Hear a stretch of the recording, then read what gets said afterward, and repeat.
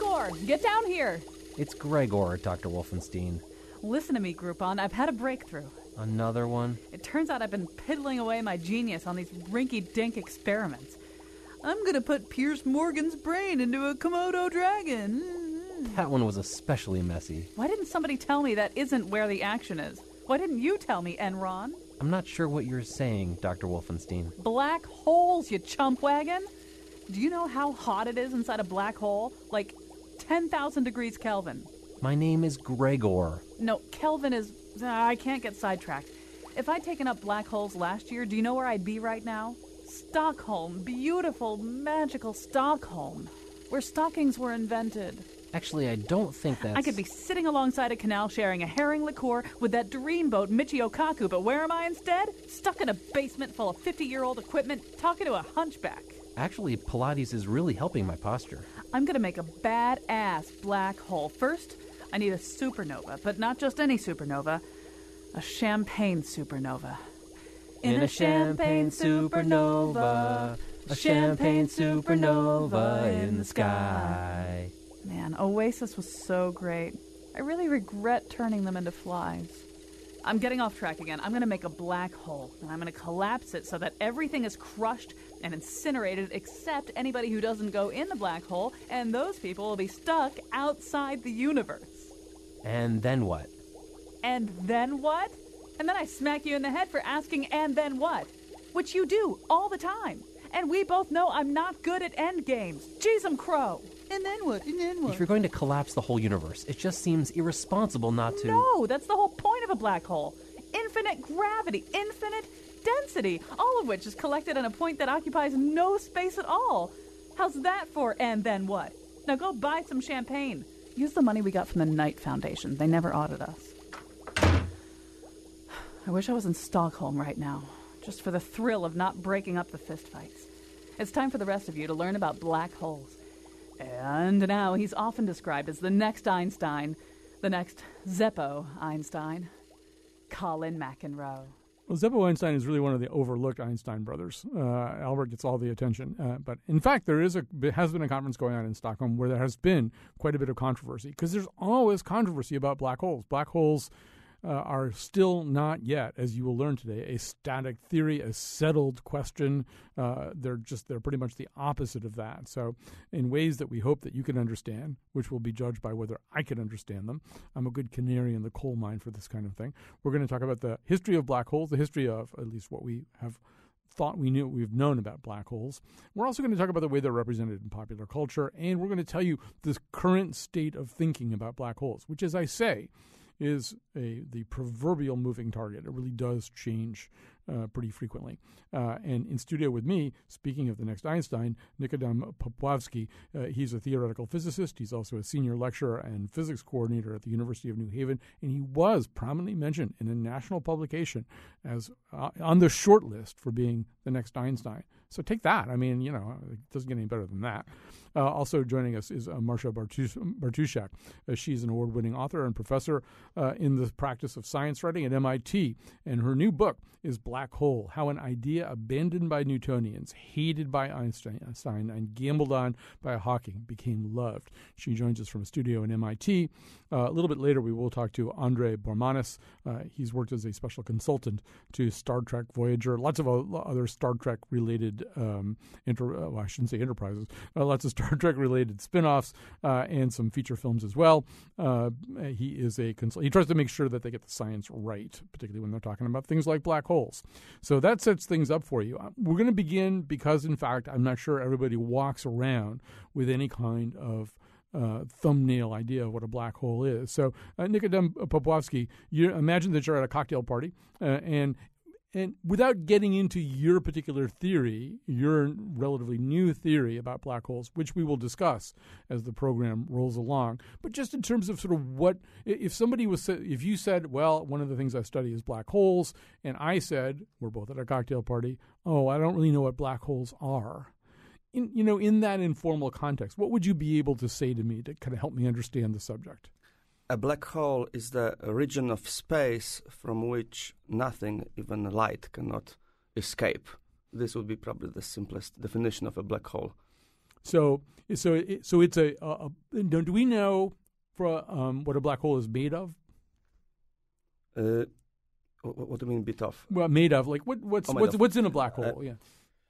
Oh, we do not know that because we are residing outside massive stars or centers of galaxies which make black holes, and what we can observe is the motion of matter to the boundary of a black hole, and what happens inside we can not know unless we go into a black hole. Right. And so the other question that goes with that, and you've implicitly answered it already, is have we ever seen a black hole? Has anyone ever seen a black hole?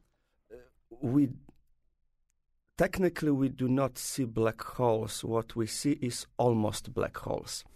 We see black hole candidates because the formation of the event horizon, which is the name for the boundary of the black hole, happens in our frame of reference after infinite time. So the black holes are almost there, but not yet. All right. One way that I saw it described that was helpful to me, I don't know whether you'd go along with this, is that in terms of the event horizon, it's almost like where a waterfall forms. And if you think about the water that's near the edge of where the waterfall forms, there's a certain point in that water where you couldn't swim out of it, right? You wouldn't be able to swim away from the waterfall. You're just going down into the waterfall. And then as the waterfall falls down, it also there may even be water kind of splashing up, so you'd be kind of caught between those two things. Is that reasonable? Yeah, it is a nice analogy. Event horizon is like a unidirectional or one-directional motion surface. You can go in, but you cannot go out. All right. And well, as we one of the questions is, what, if anything, ever does come out? Is information lost in a black hole? That's one of the things that was being debated in Stockholm last week, and we will talk about that too as we go along here. But I think it's time to, in fact, add Marcia Bartuszak to this conversation. Marcia Bartuszak, one of the reasons that we wanted to have this conversation, part of it was because we read about Nicodem in an article that was, I believe, occasioned by the 100th anniversary of the theory of relativity. So the question was, who's going to be the next Einstein? Well, it might be him. But the truth is, reading your book, focusing on Einstein is both relevant and not 100% relevant. And really, that's 100 years ago, but really this conversation starts maybe like 250 years ago, right? In the Newtonian world, there were still scientists thinking about whether there could be points in space from which light does not emit. Do I have that right? That's exactly right. Physicists like to think of extremes because it tests their theories. And there was this 18th century scholar in England named John Michell, who decided to take Newton's law of gravity to the extreme. And he imagined, what if I had a star that was 500 times wider than the sun and just as dense throughout? At that point, he calculated by Newton's law of gravity, the gravitational field would be so strong that if a light particle tried to go out, radiate from the star, it couldn't get out. He was using the analogy that light were like particles of water coming up from a fountain. It would go up to a certain height and then fall back because of the strong gravitational field. He had the wrong theory of light, and he had the wrong theory of gravity because it doesn't work in that situation. But it was the sort of Model T version of a black hole. It was the first time that scientists thought about the possibility that there could be this dark pinpoint on the sky from which we couldn't see any light from the star. And oddly enough, almost simultaneously, there was a scientist in France, in Paris, I believe, doing pretty much the same kind of thinking, although he didn't stay with it maybe quite as steadfastly as your friend Mitchell did. His name, he's the mathematician Laplace, who independently did the same calculation. It's something that scientists like to do. They like to imagine what is the biggest, brightest, strongest, and they worked out that calculation. But John Mitchell did it first, and he actually had a better understanding of it than Laplace. We're going to skip ahead just because we can't walk. The book, by the way, is fascinating, and it's really, for somebody like me, which would be somebody who doesn't understand this stuff, it's as close as I've gotten to understanding some of the ideas of relativity that are crucial to understanding this subject. So we'll have to skip over big chunks of the book. Although one thing I do want to say as we get to Einstein is that although Einstein's theories are important to relativity, my sense in your book is that this man Schwarzschild is really the guy who kind of takes Einstein's stuff and makes black holes out of it. Well, exactly. Einstein did not introduce the idea of the black hole. His equations were very, very important for developing the modern idea of the black hole. But it did come out of just a couple weeks after Einstein introduced his theory in 1915. Karl Schwarzschild, who was then, this is something, he was on the Russian front with gunfire nearby, but he's so excited. He is a German astronomer who was serving his duty during World War I, but he kept up with his physics work, and he had Einstein's paper in hand, and he came up with the first full solution to Einstein's equations of general relativity. And out of that came this problem that really flummoxed him. He saw that if he collapsed all of the mass of a star, say the sun, into a point, he did this because it made the mathematics simpler. He noticed that there was this region, the spherical region of space that arose, where when he threw particles at this imaginary point, there would be this area in which time stopped, the particles stopped.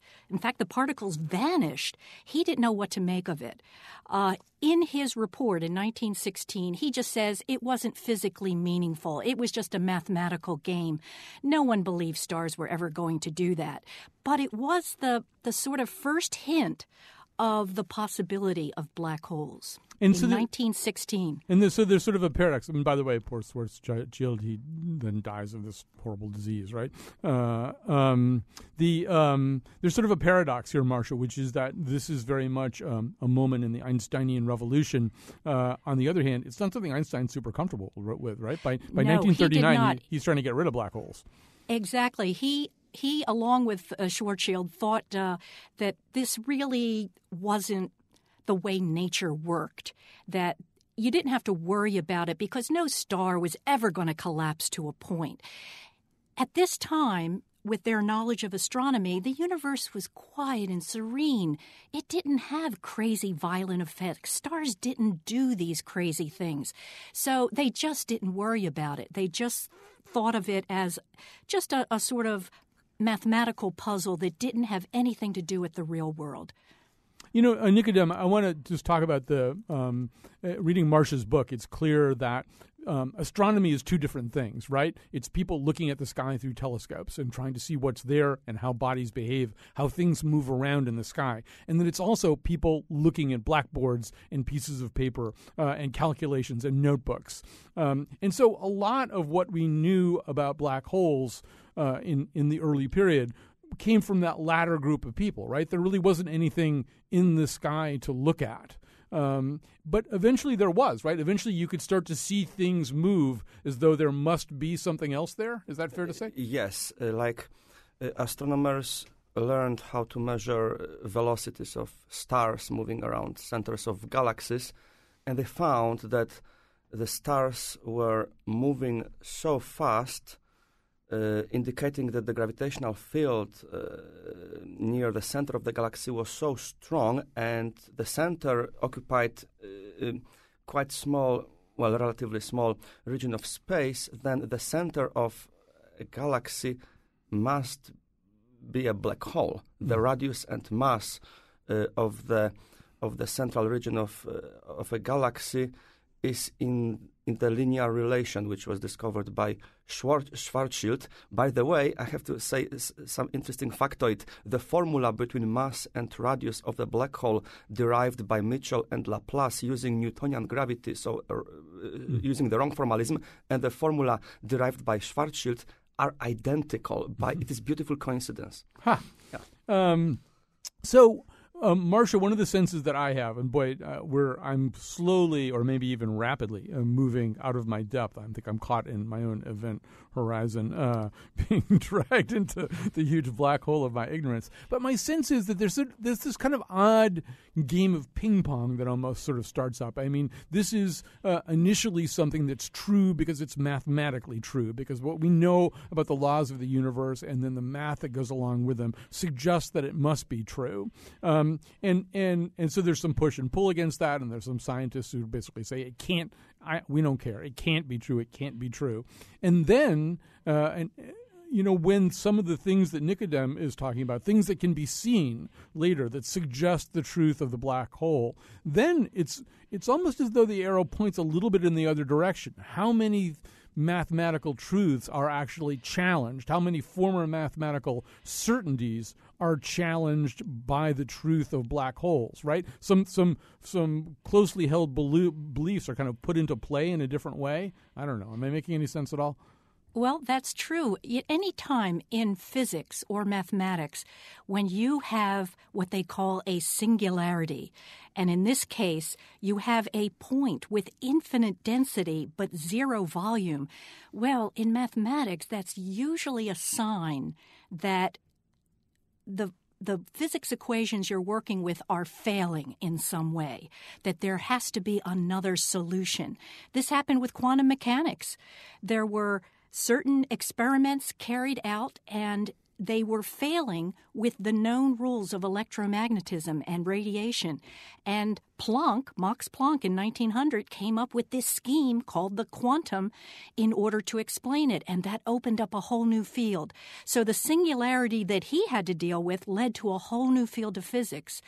And many people in physics think the same about the black hole, that the singularity they're facing there at the center is really a sign that we need further mathematics, further models to truly understand what's happening there, to explain the physics. All right. Well, we're not going to solve all these things in the course of a 49-minute radio show, but we're going to tell you what we can about two really interesting conversations that are going on. One of them comes from Nicodem, our guest here, and the other one is coming very recently from Stephen Hawking. So why don't we take a break? We'll come back and we'll bring you up to date on that.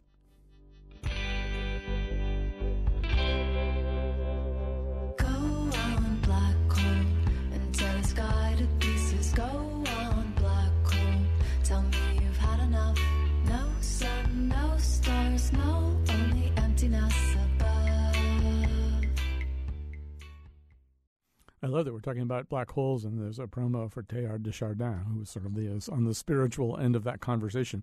All right, well, we're not going to do that right now. In just a minute or two, we're going to tell you very specifically, Marcia's going to tell you in particular about Stephen Hawking and the role that he's played in this, and Marcia and Nicodem will tell you also a little bit about what's going on right now, about the conversations that have been had in Stockholm recently, which perhaps portend a change in thinking about one part of a black hole. But as long as we've got Nicodem Popławski here, a theoretical physicist, senior lecturer, and physics coordinator at the University of New Haven, and sometimes mentioned as the next Einstein, we'd be fools not to find out what he's thinking about black holes. And what you're thinking about black holes is pretty different from some of the conventional notions of a black hole as kind of a dead end, right? And that, eventually everything sort of collapses down to the space of infinite gravity, infinite density, taking up no actual physical space in the universe, and that's that. It's over.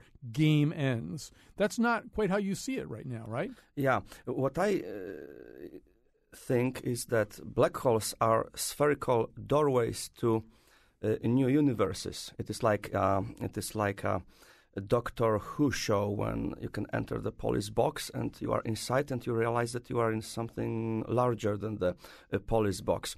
And so, as Marcia said, singularity indicates that our understanding of gravity is not complete.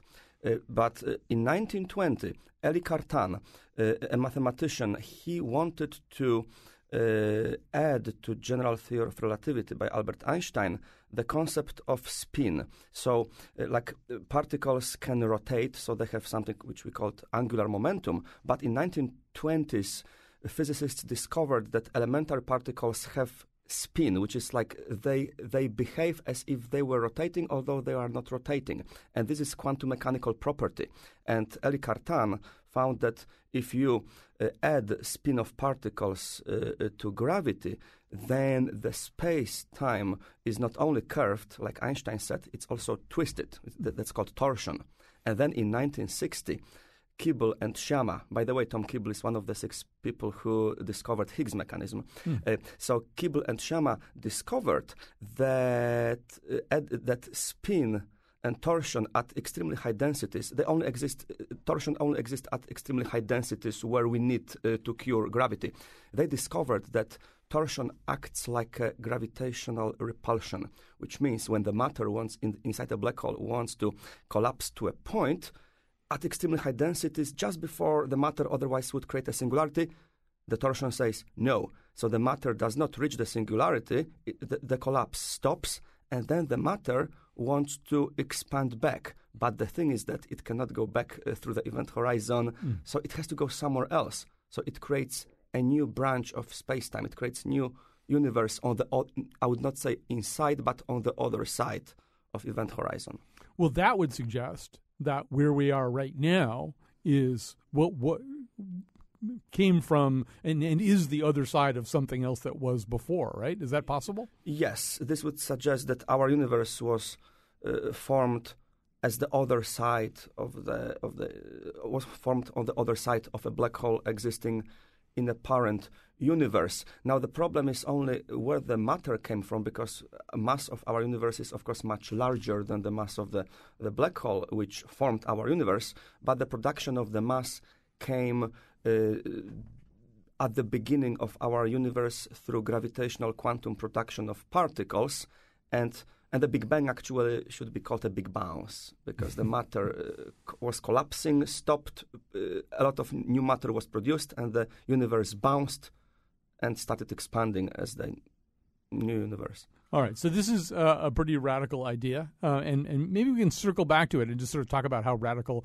ideas are received. New ideas are received in the study of all this. We've all been to the movies and seen Theory of Everything and seen Stephen Hawking essentially be kind of shouted down about his original ideas. So Marcia Bartuszak, with that in mind, once again, her book is Black Hole, How an Idea Abandoned by Newtonians, Hated by Einstein, and Gambled on by Hawking became loved.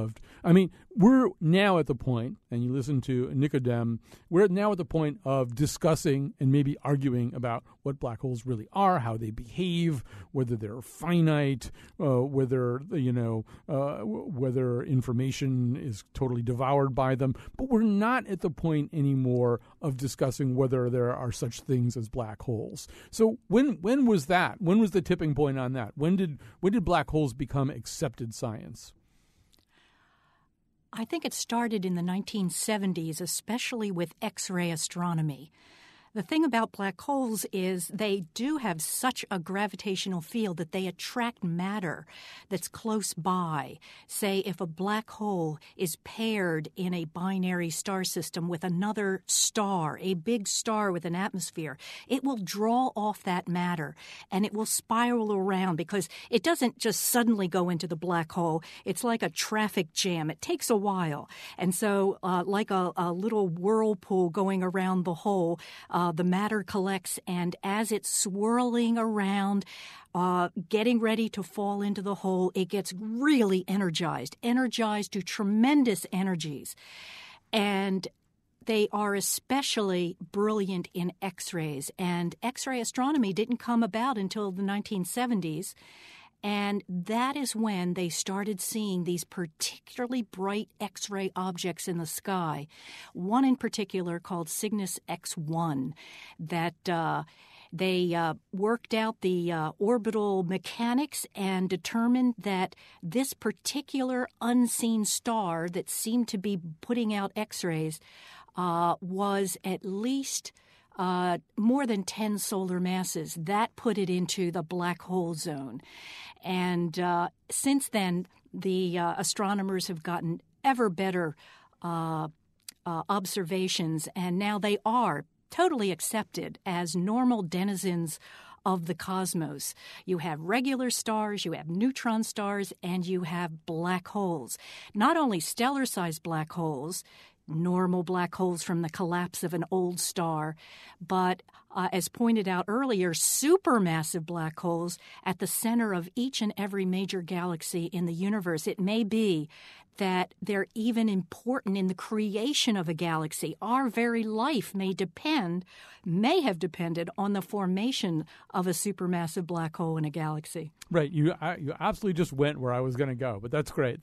So, Nicodem, when I listened to your theory, I was thinking about that. I was thinking because, once again, I'm dimly aware of what she just said, that the notion that supermassive black holes seem to exist at the center of galaxies it's kind of a new face on black holes, right? The notion that maybe they're not just destructive things, that maybe they're creative things. And that kind of fits with what you're talking about, right? Yes, when I think about black holes and universes, I imagine our universe having like billions of galaxies. Each galaxy has a supermassive black hole, and if black holes really form new universes, so looks like our universe has billions of babies, basically, which are formed through black holes, and then this cosmic procreation can just happen forever. So the black holes are good. And actually, there's also one thing about supermassive black holes.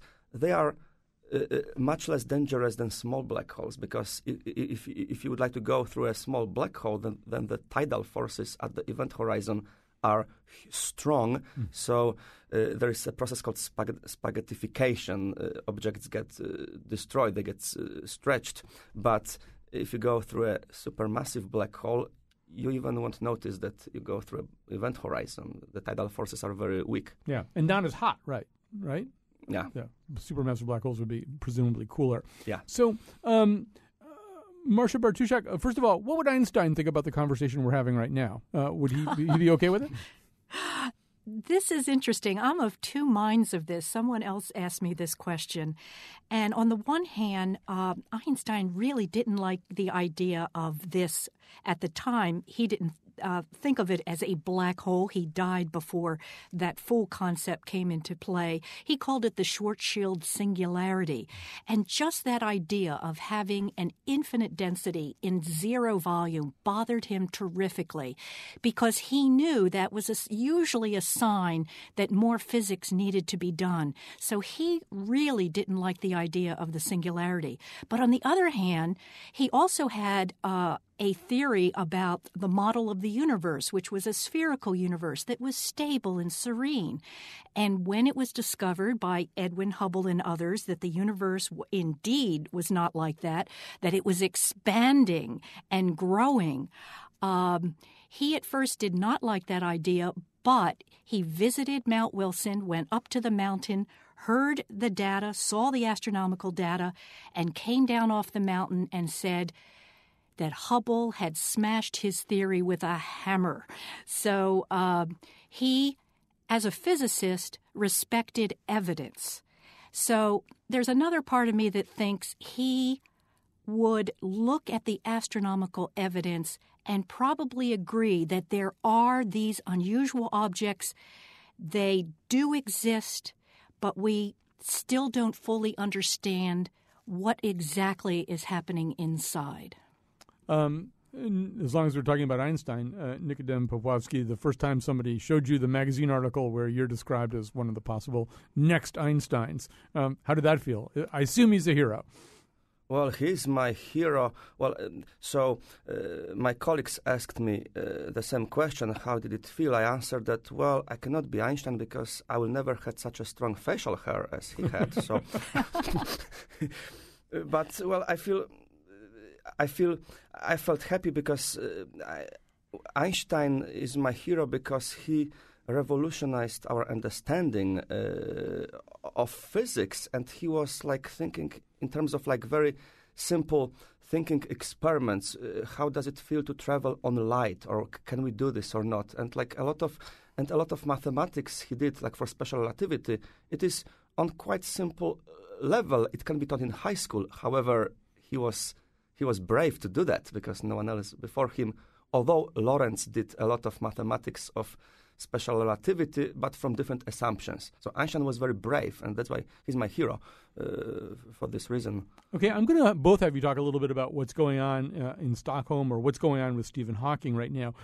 Maybe before I ask Nicodem to explain what's happening right now with the information paradox, which is the thing that Hawking's having a conversation about right now, maybe, Marcia, you could remind us, those of us who saw the movie or read the book, maybe you can remind us sort of where Hawking had taken us to so far. What's in what you've written about, and we should say that your book is really about the history of the idea as opposed to a physicist's explanation of the idea. So in the history of the idea, of this idea of the black hole, what was Hawking's significance so far?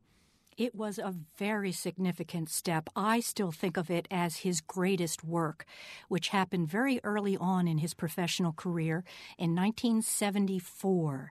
You know, we talk about a black hole, and when we see it in the movies, it's the classical version of the black hole, that deep, dark pit in space-time that will swallow everything and not give anything back. But that is based solely on Einstein's theory of gravity, of general relativity. What Hawking did in the 1970s was suddenly look at the black hole through a different lens. He applied the laws of quantum mechanics. He looked at the black hole from the submicroscopic level and says, what does the black hole look like there?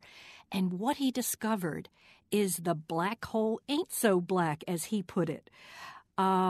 He discovered that over long periods of time, the black hole actually radiates. It gives particles out and shrinks over time. Now, for a stellar-sized hole, that would take an immense amount of time, 10 to the 67 years. I mean, that's a 1 with 67 zeros, so it really doesn't affect us in our everyday life. But it did show that the black hole was not this classical entity that comes out of Einstein's equations, but something else altogether on the atomic level. In fact, after time goes by, the black hole will shrink faster and faster and faster until it will explode in a giant fireworks of radiation and energy. All right. So one of the things that became an interesting conversation this week, I guess controversy would be the wrong way to put it, but it's certainly Hawking putting a new, you should pardon the expression, spin on some of his thinking. He was looking at the question of what's called the information paradox. This is something that continues to puzzle scientists who study black holes. So, Nicodem, I'm sure you followed all this and what Hawking said last week. What was he saying?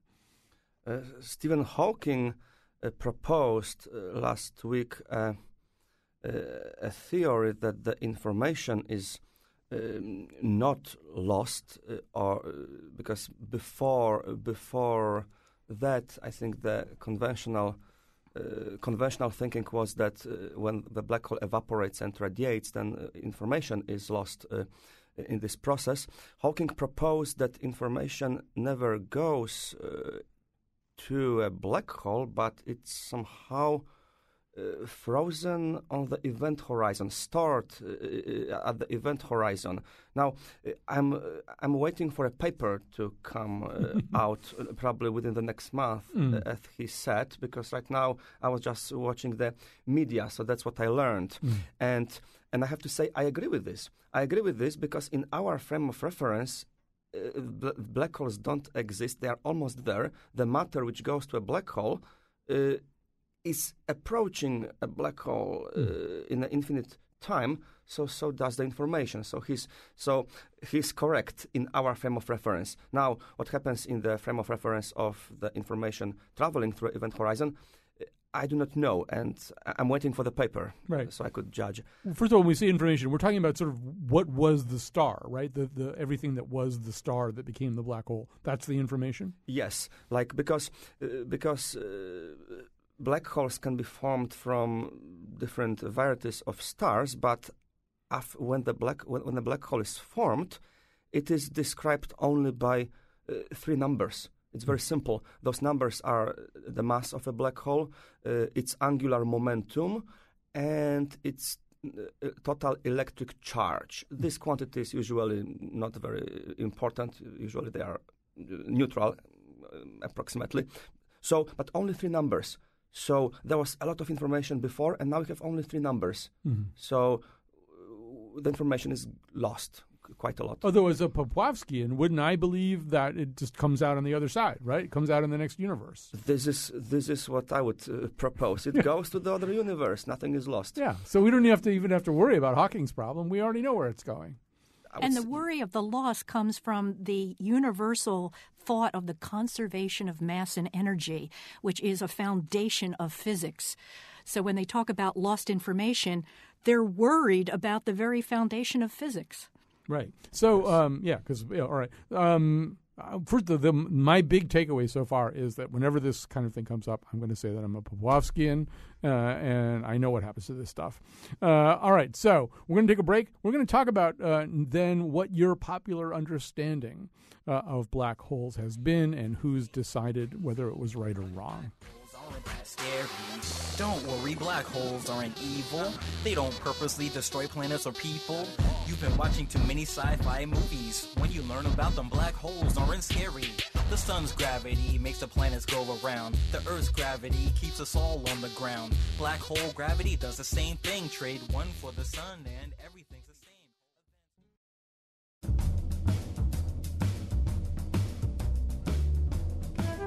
The study of black holes can unlock one of the greatest mysteries in our universe.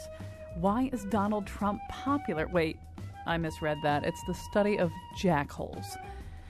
Today's show was produced by Lydia Brown and me, Kyone Wolf. Our interns are Dan Schultz and Sarah Flaherty. Greg Hill appeared in the intro and tweets for us at WNPR Colin. For show pages, articles, and videos of the Faith Middleton Show staff making black hole lettuce and tomato sandwiches, visit our website, WNPR.org/Colin. On tomorrow's Nose, is Donald Trump a black hole pulling the lunatic fringe toward the center? And now, back to Colin. That's so true about the Faith Middleton Show staff. If they can't make a sandwich out of it, they're not that interested. So we are talking about black holes today. With us, Marcia Bartuszak. She is the author of Black Hole, How an Idea Abandoned by Newtonians, Hated by Einstein, and Gambled On by Hawking Became Loved. Nikodem Popowski, a senior lecturer and a physics coordinator at the University of New Haven, sometimes referred to as one of the possible next Einsteins. He's on the short list. And joining us now also by phone is Andrei Bormanis. He has worked as a writer, producer, and science advisor for several Star Trek series and feature films. So, I was saying before, Marcia Bartuszak, reading your book today, and by the way, really, if all of this stuff kind of just slides through your fingers and you really have a hard time grasping it, this book is like 180 pages or something? I mean, it's not very long, and it will give you some kind of a handle on it. I started to understand it better. And as I was reading it, one part of it, this isn't so much about black holes as it is about just sort of the development of general relativity and Einsteinian physics. I suddenly thought, wow, I've heard this before somewhere. Where was it? Where was it that I encountered this recently? It was somewhere in popular culture. And then I remembered, oddly enough, was on the program Masters of Sex, which is about Masters and Johnson, the sex researchers of the 50s and the 60s. There's a scene in there in which Bill Masters is facing a group of his colleagues about his research, which has just become unveiled. It's very controversial research, even in the scientific and medical communities. And one of his colleagues at this, it's at the end of a dinner, a big annual dinner at some hospital or something, asks him a question about in all this research about sex, he's not talking at all about love. So where's the love? How come he's not talking about love? Let's hear the rest of the clip. My question, Dr. Masters, is where is the love? In 1687, Sir Isaac Newton discovered what was then known as the law of universal gravitation, gravity. Take two objects. The larger object exerts an attractive force on the smaller object, pulling it towards itself, as it were. An apple falls from a tree. The Earth, by far the more massive object, pulls the apple to the ground. Simple enough. Only Newton's theory left scientists a rather puzzling problem. To paraphrase you, Dr. Farber, where is the gravity? It's not something you can see or touch. It's not something you can put under microscopes or examine from a telescope. Well, 230 years after Newton, a German patent clerk in Switzerland finally realized that scientists have been asking the wrong question all along. They would never find an object in all the immensity of space called gravity because, in point of fact, gravity is nothing but the shape of space itself. That clerk, Einstein, posited that the apple does not fall to the ground because the earth exerts some mysterious kind of force upon it. The apple falls to the ground because it is following the lines and grooves that gravity has carved into space. And then he goes on to talk about how, in his analogy, love is like that. That you can't see love, but love is the curvature, I think he says, of our desire. So, Marcia Bertushak, maybe not a perfect explanation of Einstein and general relativity, but there's popular culture in what I thought was a pretty exquisite analogy, anyway. That was actually very well done for a popular show like that. Yeah, as I was reading your book today, that's why I was thinking, where did I read this almost exact same thing recently? Well, we want to talk a little bit about how this comes up, how it looks in popular culture. And so we are adding to the conversation Andrei Bormanis. He's worked, as I said, as a writer, producer, and science advisor for several Star Trek series. First of all, I have to ask, first of all, welcome to the show, welcome to the conversation. And I have to ask, how did you get involved? How does one come to be the science advisor to Star Trek? Well, that's a long and interesting story, but the compressed version is that I was a physics and astronomy major in college. I had some aspirations to write. I took creative writing classes, wrote some scripts. I got a NASA fellowship to go to graduate school at George Washington University, and while I was there, I was trying to arrange a meeting to go pitch some story ideas that I'd come up with for the show Star Trek: The Next Generation, which was on at the time.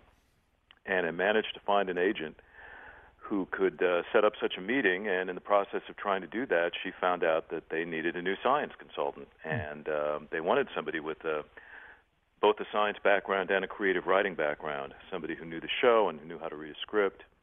And I had no idea that they even had a science consultant on the show, but was happy to hear that guy had been promoted to the writing staff and they were looking for a replacement.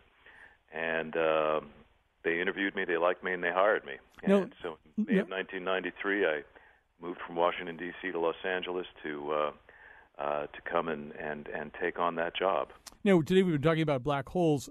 Long before you arrived on the scene, Star Trek, which always did pride itself on having some scientific grounding in what it was talking about, probably had the first black hole representation on television. Almost certainly did around 1966 when I was watching Star Trek as a kid. And I think the term black hole wasn't even in currency at the time. It wasn't even in circulation.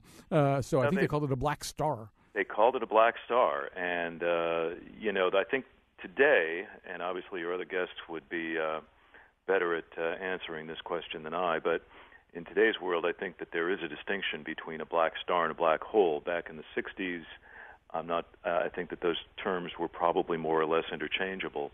But the interesting thing about that story, which, as you said, was in 1966, is that the Starship Enterprise, cruising along in interstellar space, was caught off guard by the gravitational pull of this object, which they couldn't see on their sensors.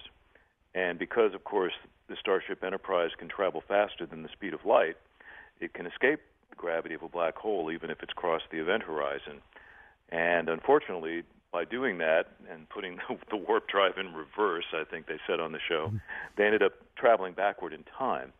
And I thought that's also pretty sophisticated understanding of the relationship between space-time and how black holes could, in some capacity, actually serve as time machines. So it was pretty prescient on the part of writers of that particular episode.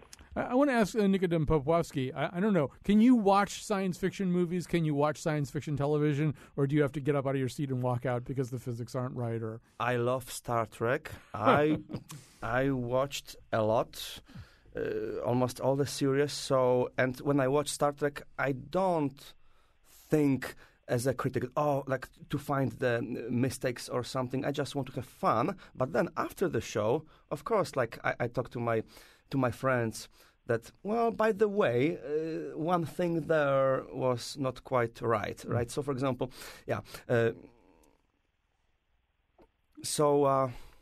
now, about the episode traveling backwards in time, like actually time is one of the greatest mysteries, even like for me, because like Einstein said, time is just a coordinate. But for example, why time goes like from past to the future, and we cannot go backwards in time? And this is like a mystery, because so maybe we can. For example, antimatter can be thought as matter traveling backwards in time and viewed in a three-dimensional mirror. So physicists can make like a lot of concepts, but so I don't think we understand completely the concept of time yet. Right, and we're going to get Ron Mallett back in here to help us out with going backwards in time. Andrei Bormanis, first of all, we are going to run out of time here pretty quickly, speaking about time, but so you've dealt with black holes in your role as consultant, and I think you've also now become a writer for Star Trek. So how have you used black holes fictionally? In my original stories, I've never actually invoked a black hole, in the plot, but I've had to deal with them as the science consultant on Star Trek.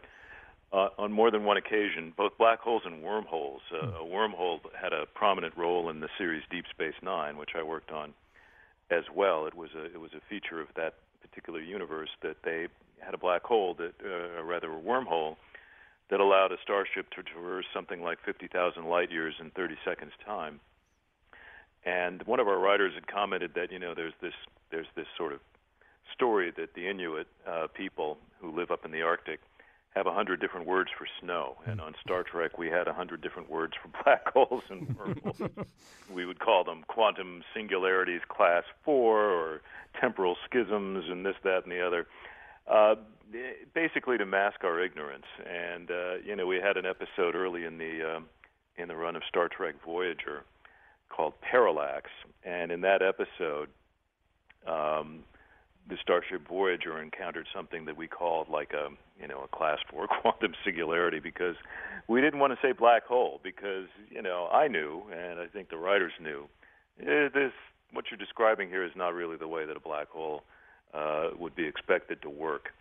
So let's call it something else, and sort of tantalize the audience with the idea that there may be many different varieties of these phenomena, of where gravity is warping space in an almost infinite sort of way. And that episode then, took a lot of license with the concepts that we typically talk about when we're talking about black holes. And it made for an interesting story. I'm not sure it was a terribly satisfying story on a science level, but it opened up, the mind of the audience to the idea that there are these exotic things in space that, if we could get close enough to them, might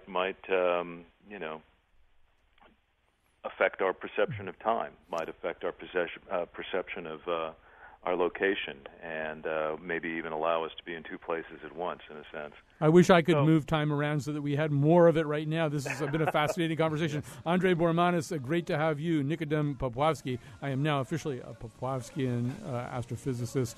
Marcia Bartuszak, it's a great book, The Black Hole Book. And thanks to everybody else who helped out today. Thank you. When I wake up, I'll be inside my daughter's bookcase. I guess that doesn't really happen with black holes. I hated that movie anyway. All right, we'll be back tomorrow with the news.